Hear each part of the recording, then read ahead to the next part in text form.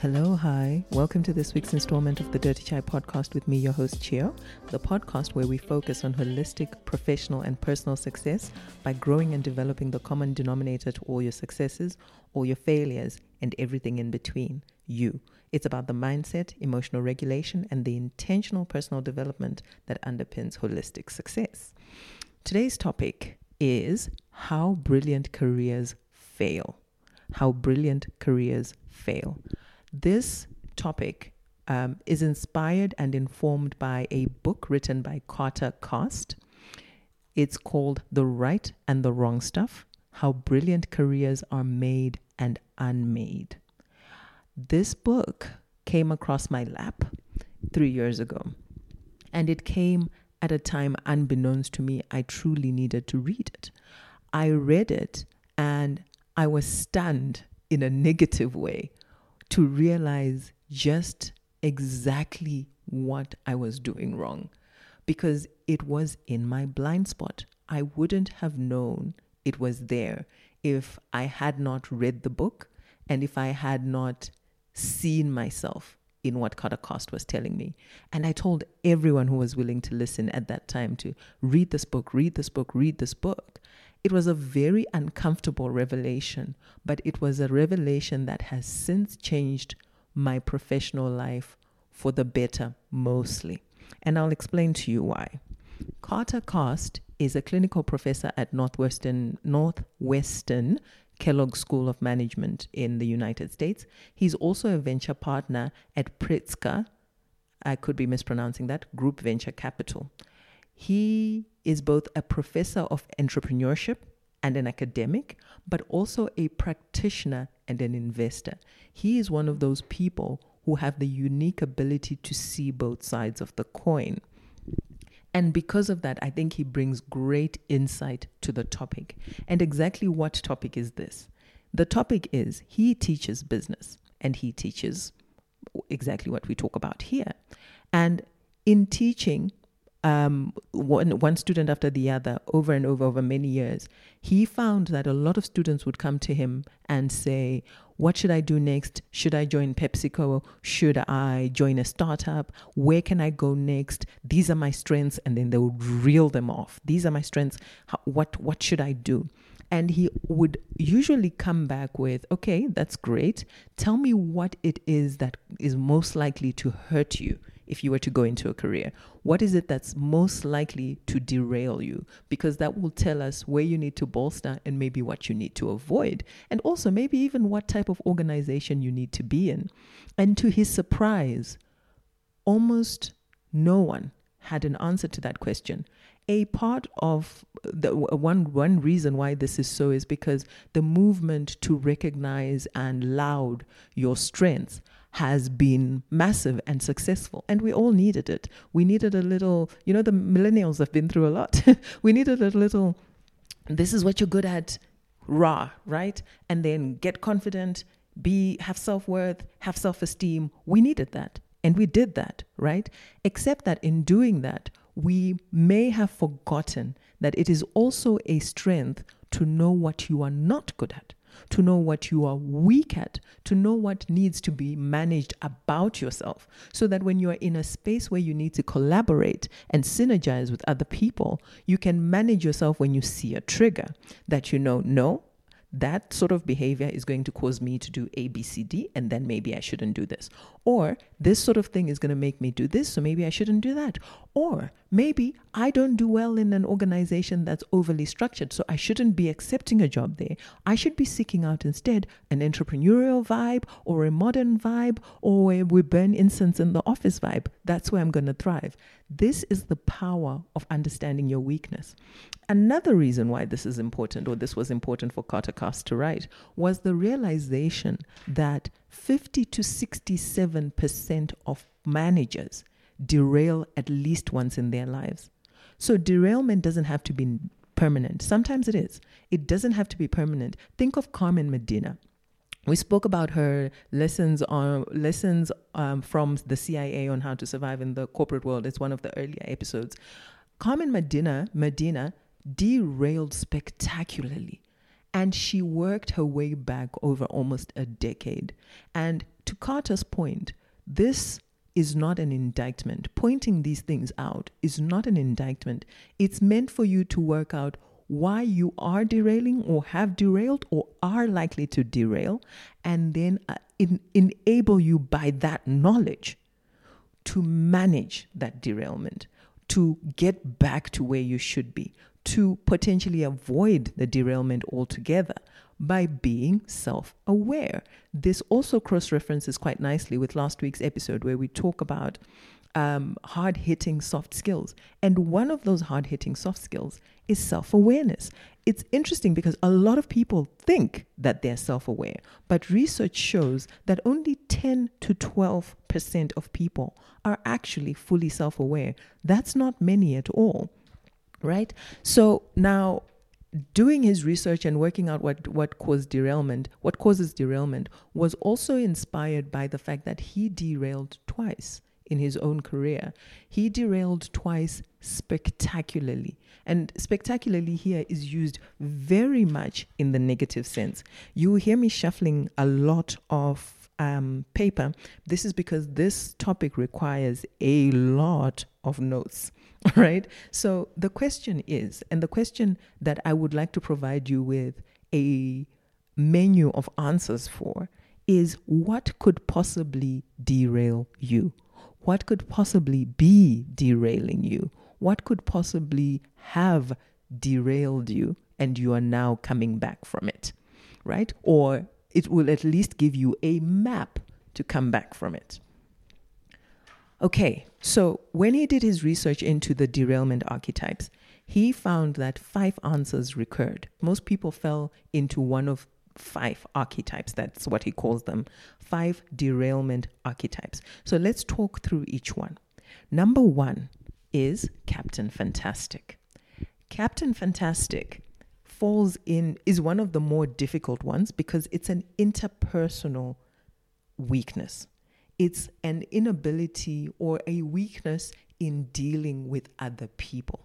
So Captain Fantastic is also challenging because he presents or she presents with the exact same traits that are lauded early on in the career.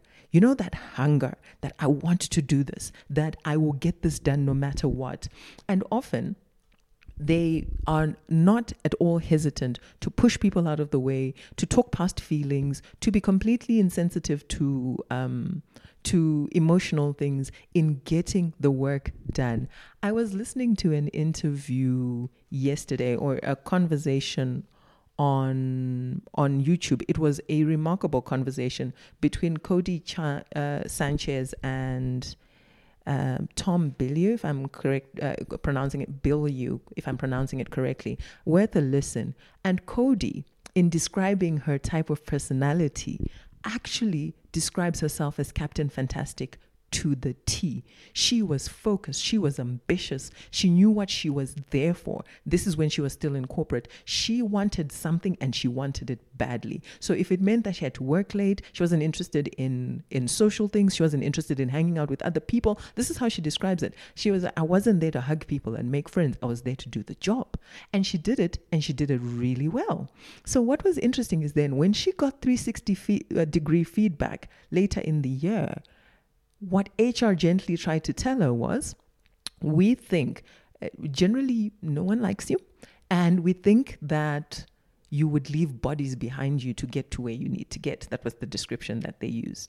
And she thought, how very interesting.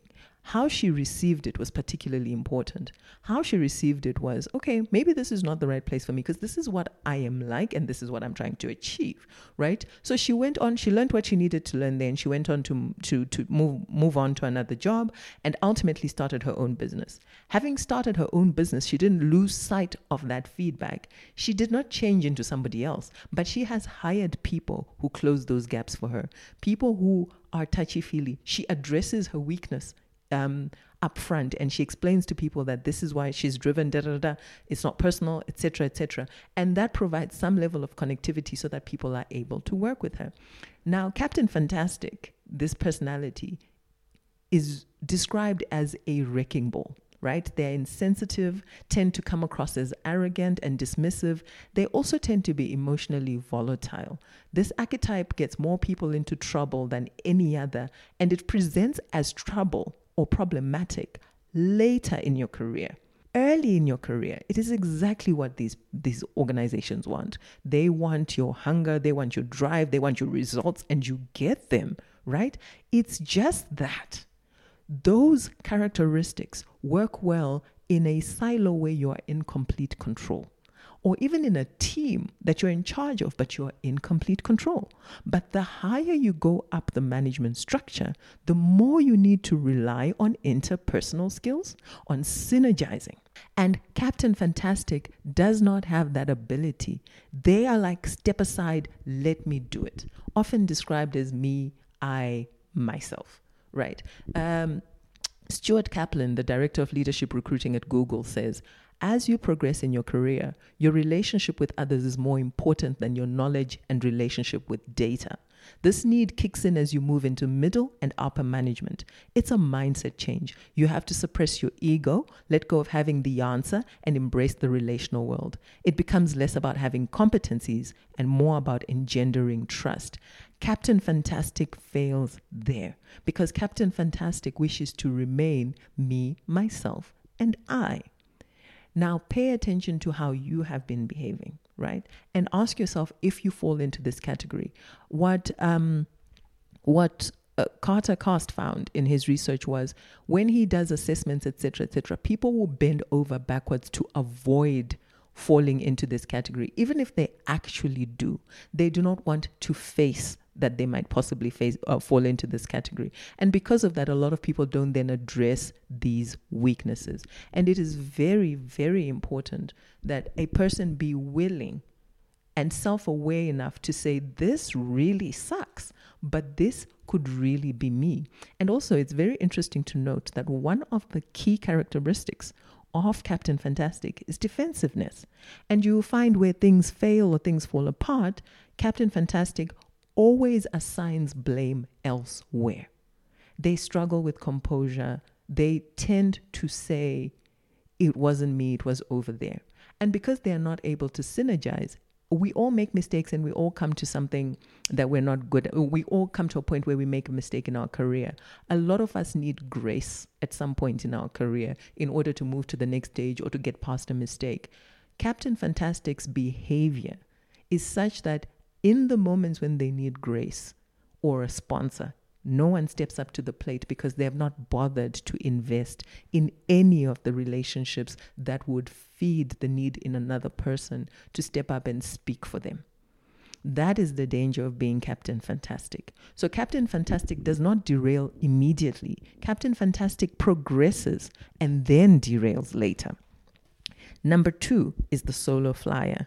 The solo flyer works independently, does not need feedback or collaboration. They kick ass and take names. They are so good at what they do. I had a little chuckle because they describe the solo flyer as that person who not only brings the bacon, they kill the pig, they smoke the meat, and they bring the bacon all in one. They're able to do all of the things themselves. They work so well independently that they progress. And at about the point that they become responsible for other people, they start to derail because they still want to do those things themselves. My current CEO describes this as being a technocrat. And you find technocrats are exceptionally good at the technical aspects of their job. They are not very good at delegating, at saying to somebody else, you do this. They want to create, to keep the doing. They want to be the ones who continue to do. So they're typified by overmanaging, hiring poorly because they're blind to their blind spots. They tend to hire people who are exactly like them. So you find they build a department of people who are exactly like them. They don't communicate well to the team because they say, give me, let me do it. They often also don't resolve conflicts and they don't develop their subordinates, which are key aspects of managing and leadership. Also, they don't secure resources for their team because if I could do it with just this, you can do it with just this too. And that is the solo flyer, right? The solo flyer eventually loses the support of their teams because their teams feel like reporting to them is a dead end, which is very sad. They feel like they can't go anywhere if they report to a solo flyer. So I'm looking for a quote, I'm thinking here. So yes, there's a quote that I saw somewhere and I thought it was particularly powerful. I think Carter Cast was quoting somebody else and he said, becoming a manager is a transformation of identity. You go from getting satisfaction by doing things yourself to getting satisfaction by enabling others to do. And that is a dramatic and difficult change that the solo flyer fails to make. But because they feel like they're still delivering, they generally don't understand why then they're not progressing. So this is a skills gap. So the derailment archetypes fall into sort of three broad categories, which is personality and interpersonal things, which is Captain Fantastic. There is skills gaps, and this one falls in there. This solo flyer doesn't have a rounded set of skills. And also there's wrong context, where someone may be motivated by a particular structure and doesn't fit into the structure that they're in. Then we go on to version 1.0. Version 1.0 is that person who is highly skeptical of change. They came in and they were a superstar and they stayed exactly the way they were when they came in, right? And as time and technology overtook them, they remained inflexible and therefore their skill set dated. They're comfortable in their routine. They don't like it when people come and change. I think every time I've joined a new company, I always encounter at least 3 or 4 of these people. Why are you parking there? People in your position never had to park there. Why are you doing this? People, we've never had to do that. Why are you changing the font on this? We've never had to change the font, etc. I use small administrative examples, but this presents in small and very big ways. These people resist learning new skills that would help them adapt to a rapidly changing business environment. They resist new technologies that could help them perform their jobs better. When new management comes into the company and shakes things up, they often form part of a rear guard that resists that change. They like to call themselves traditionalists. They like to rely on the amount of time that they have been somewhere to really just avoid growing. There is a lack of curiosity in preferring the status quo. And there is a need for curiosity in being a leader because you are meant to guide the organization towards progress and growth, right? Agility in your personal learning is the subtle skill of picking up on cues and changing one's behavior quickly. Version 1.0 does not have that.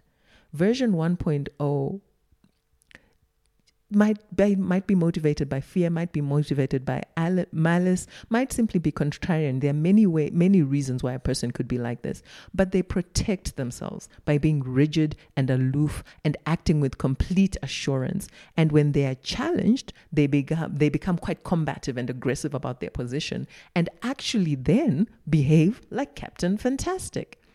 Right? This can really just happen because a person is afraid.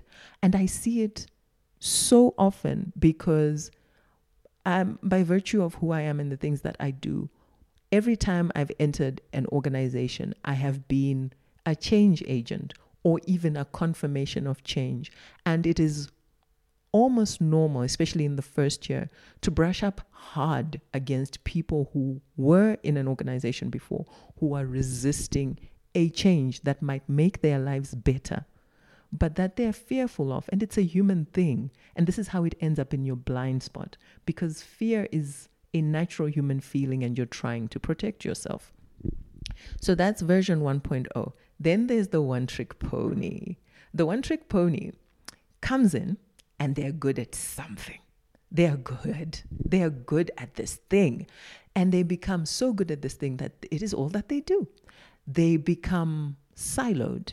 They become entirely focused on it's the idea that specialization is all there is to it. They get mired in details and start to lose sight of the bigger picture because all they want to do is this. They don't seek out broadening assignments because they have a specialty. This is what I do. Let's say I do law. I only do law. I only do compliance. I only do, and now I'm using a personal example. In my area, there are lots of people who are only a company secretary, only do compliance, only do general legal counsel, only do stakeholder management, right? These are all the things. Only do BEE. And this is the thing. When a person becomes that specialized, what happens when the world progresses and you encounter maybe someone like me? And this could also happen to me too, because the world continues to progress. You encounter someone like me who can do all of those things, right? What happens then when you only can do one of the 5 things? The result of being able to do only one thing is it's easy not to understand or to lose sight of the activities that create broader strategic value. And I remember doing an assessment with my current employer early on, and I've been working very hard on this in the background quietly, but early on, and one of the things that they said I needed to work on based on that assessment was my ability to have a broad strategic view, to see the big picture, to stand away from the details and say, right, what are we trying to achieve? Leave the detail of this letter. Does the actual movement we're making drive us towards that goal, the one that we're trying to go to?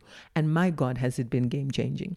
A lot of what I've been able to do in this year in particular, because when you're trying to grow in a particular skill, there's a period where you reach maturity in the skill set.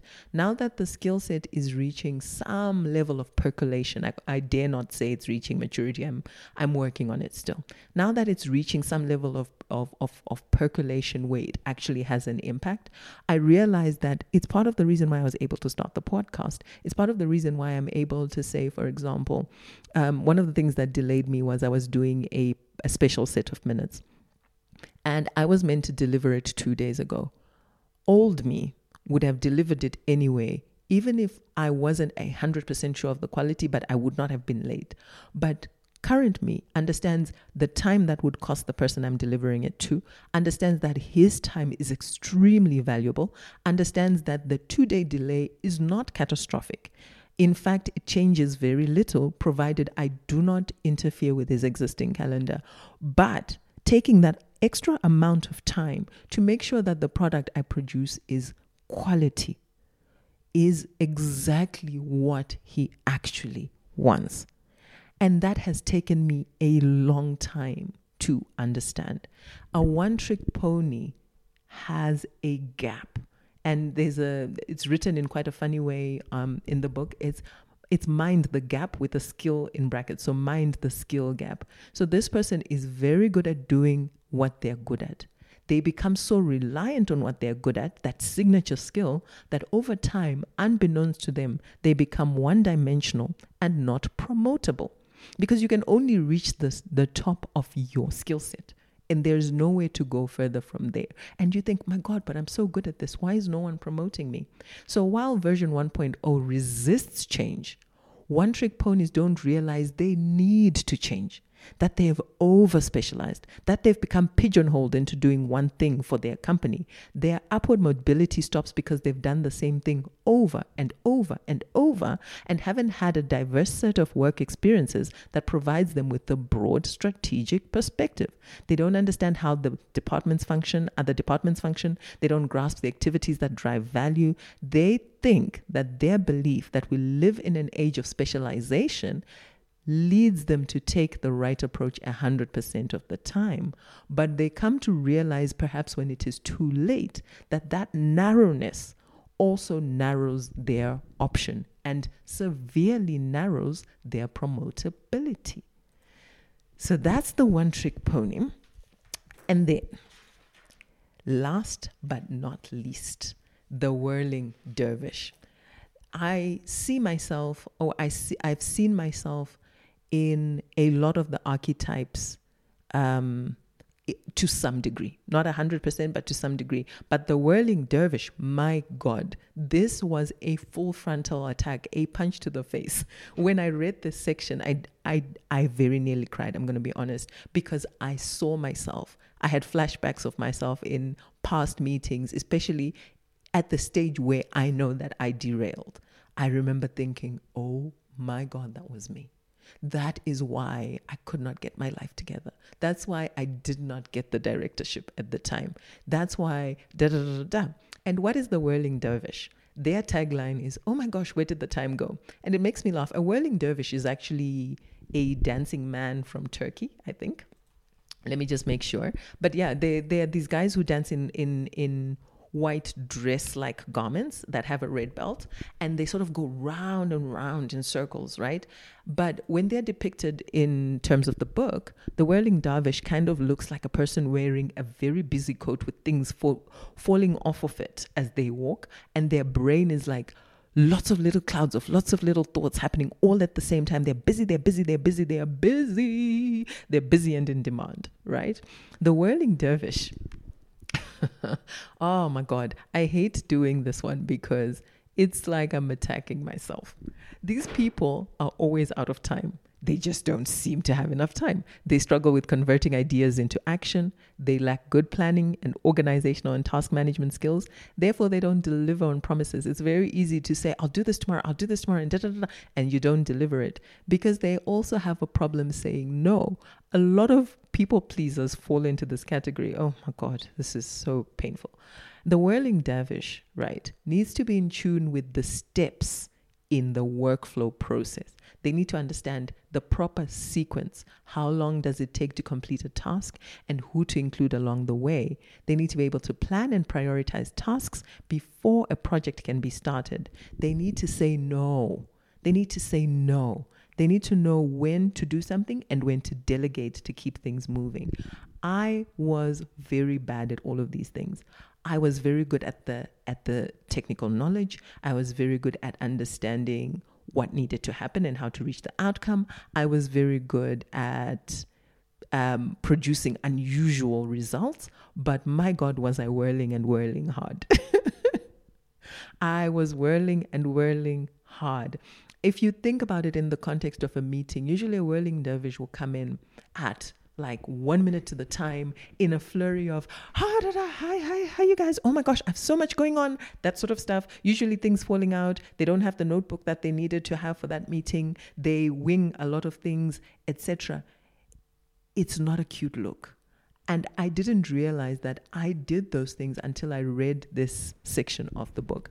And then I called my best work friend from my previous job and I said, oh my God, I read this book and I read this about this whirling dervish and I think that's me. And you know, I thought she was going to say, no, it's not. She was just like, I cried a little. I was shattered. But then after that, and that's about 3 years ago, after that, I decided, how can I make this better? And over the last 3 years, I have been deliberate about thinking before I say yes, about being mindful not to throw out I'll do it just now, or I'll do it tomorrow, or I'll do it because I do it very easily. I've been mindful to say, okay, this takes this long and I'll get back to you within this amount of time. As difficult as that has been for me, what that then does for the people who are dealing with me is it makes me more reliable for them. It makes me more dependable. They understand what I'm doing. I'm not whirling and causing confusion. I'm becoming a steady force, and that is what people need when they're working with you. That is what people need when you're in charge of them. I'm still working on these skills, but now I know what I'm bad at. And because I know it, I have been to a course about managing my time. I've been to a course that teaches me how to manage my Outlook. And I'm not talking about reading emails. I'm talking about how you can truly weaponize Outlook as a tool of efficiency. I've been able to now do this podcast. I've been able to now write the newsletter. I've been able to spend quality time with my kids. I've been able to do better at work, actually, because all of a sudden I don't feel like I don't have time 100% of the time anymore. And also, the other thing that would present as an effect of being a whirling dervish was that I was always I would work extremely hard, just to the tip of burning out, and then I would crash, and I would need some recovery time, and then I would do it again, and then I would get really sick, and then I would be like off for 2 weeks because I'm trying to get, or I would still come into work because I never took the time off because I didn't have time. I would have pneumonia, I would have this, I was forever ill because I was running my body into the ground, overcommitting left, right, and center. And when I stopped that and I learned to become comfortable with a productive no, I found myself producing more, which is an absolutely mind-blowing thing. Instead of running around like my hair is on fire, and I remember this, I'll tell you the story in closing. I remember in my early days, I would run into the office every day. I don't even know why I was running. I just never had time. I would park my car, come out, grab my bag, and I would run through the security checkpoint because we have security checkpoints. And one day, one of the guards, and she's a woman, and she says to me, ma'am, this thing you do of running around, it's not a good look. She said it in vernac. It's not a good look. It makes you look like you're one of the juniors. You need to walk.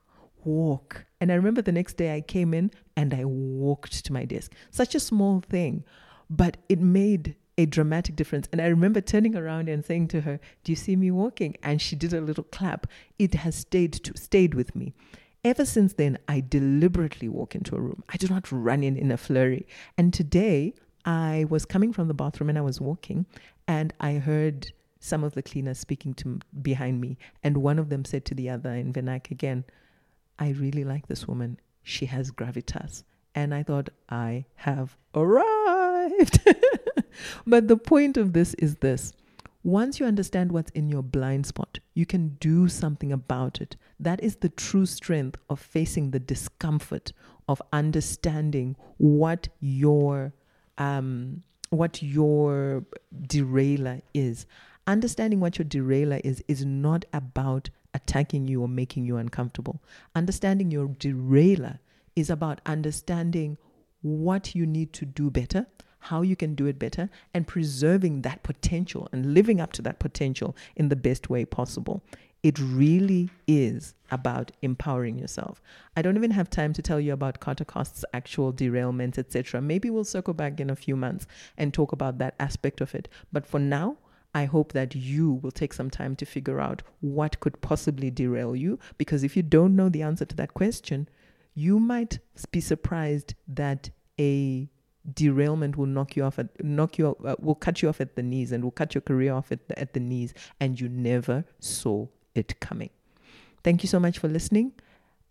If no weapon formed against me was an episode, it would be this one, because my God, I think I've attempted to record this 10 times.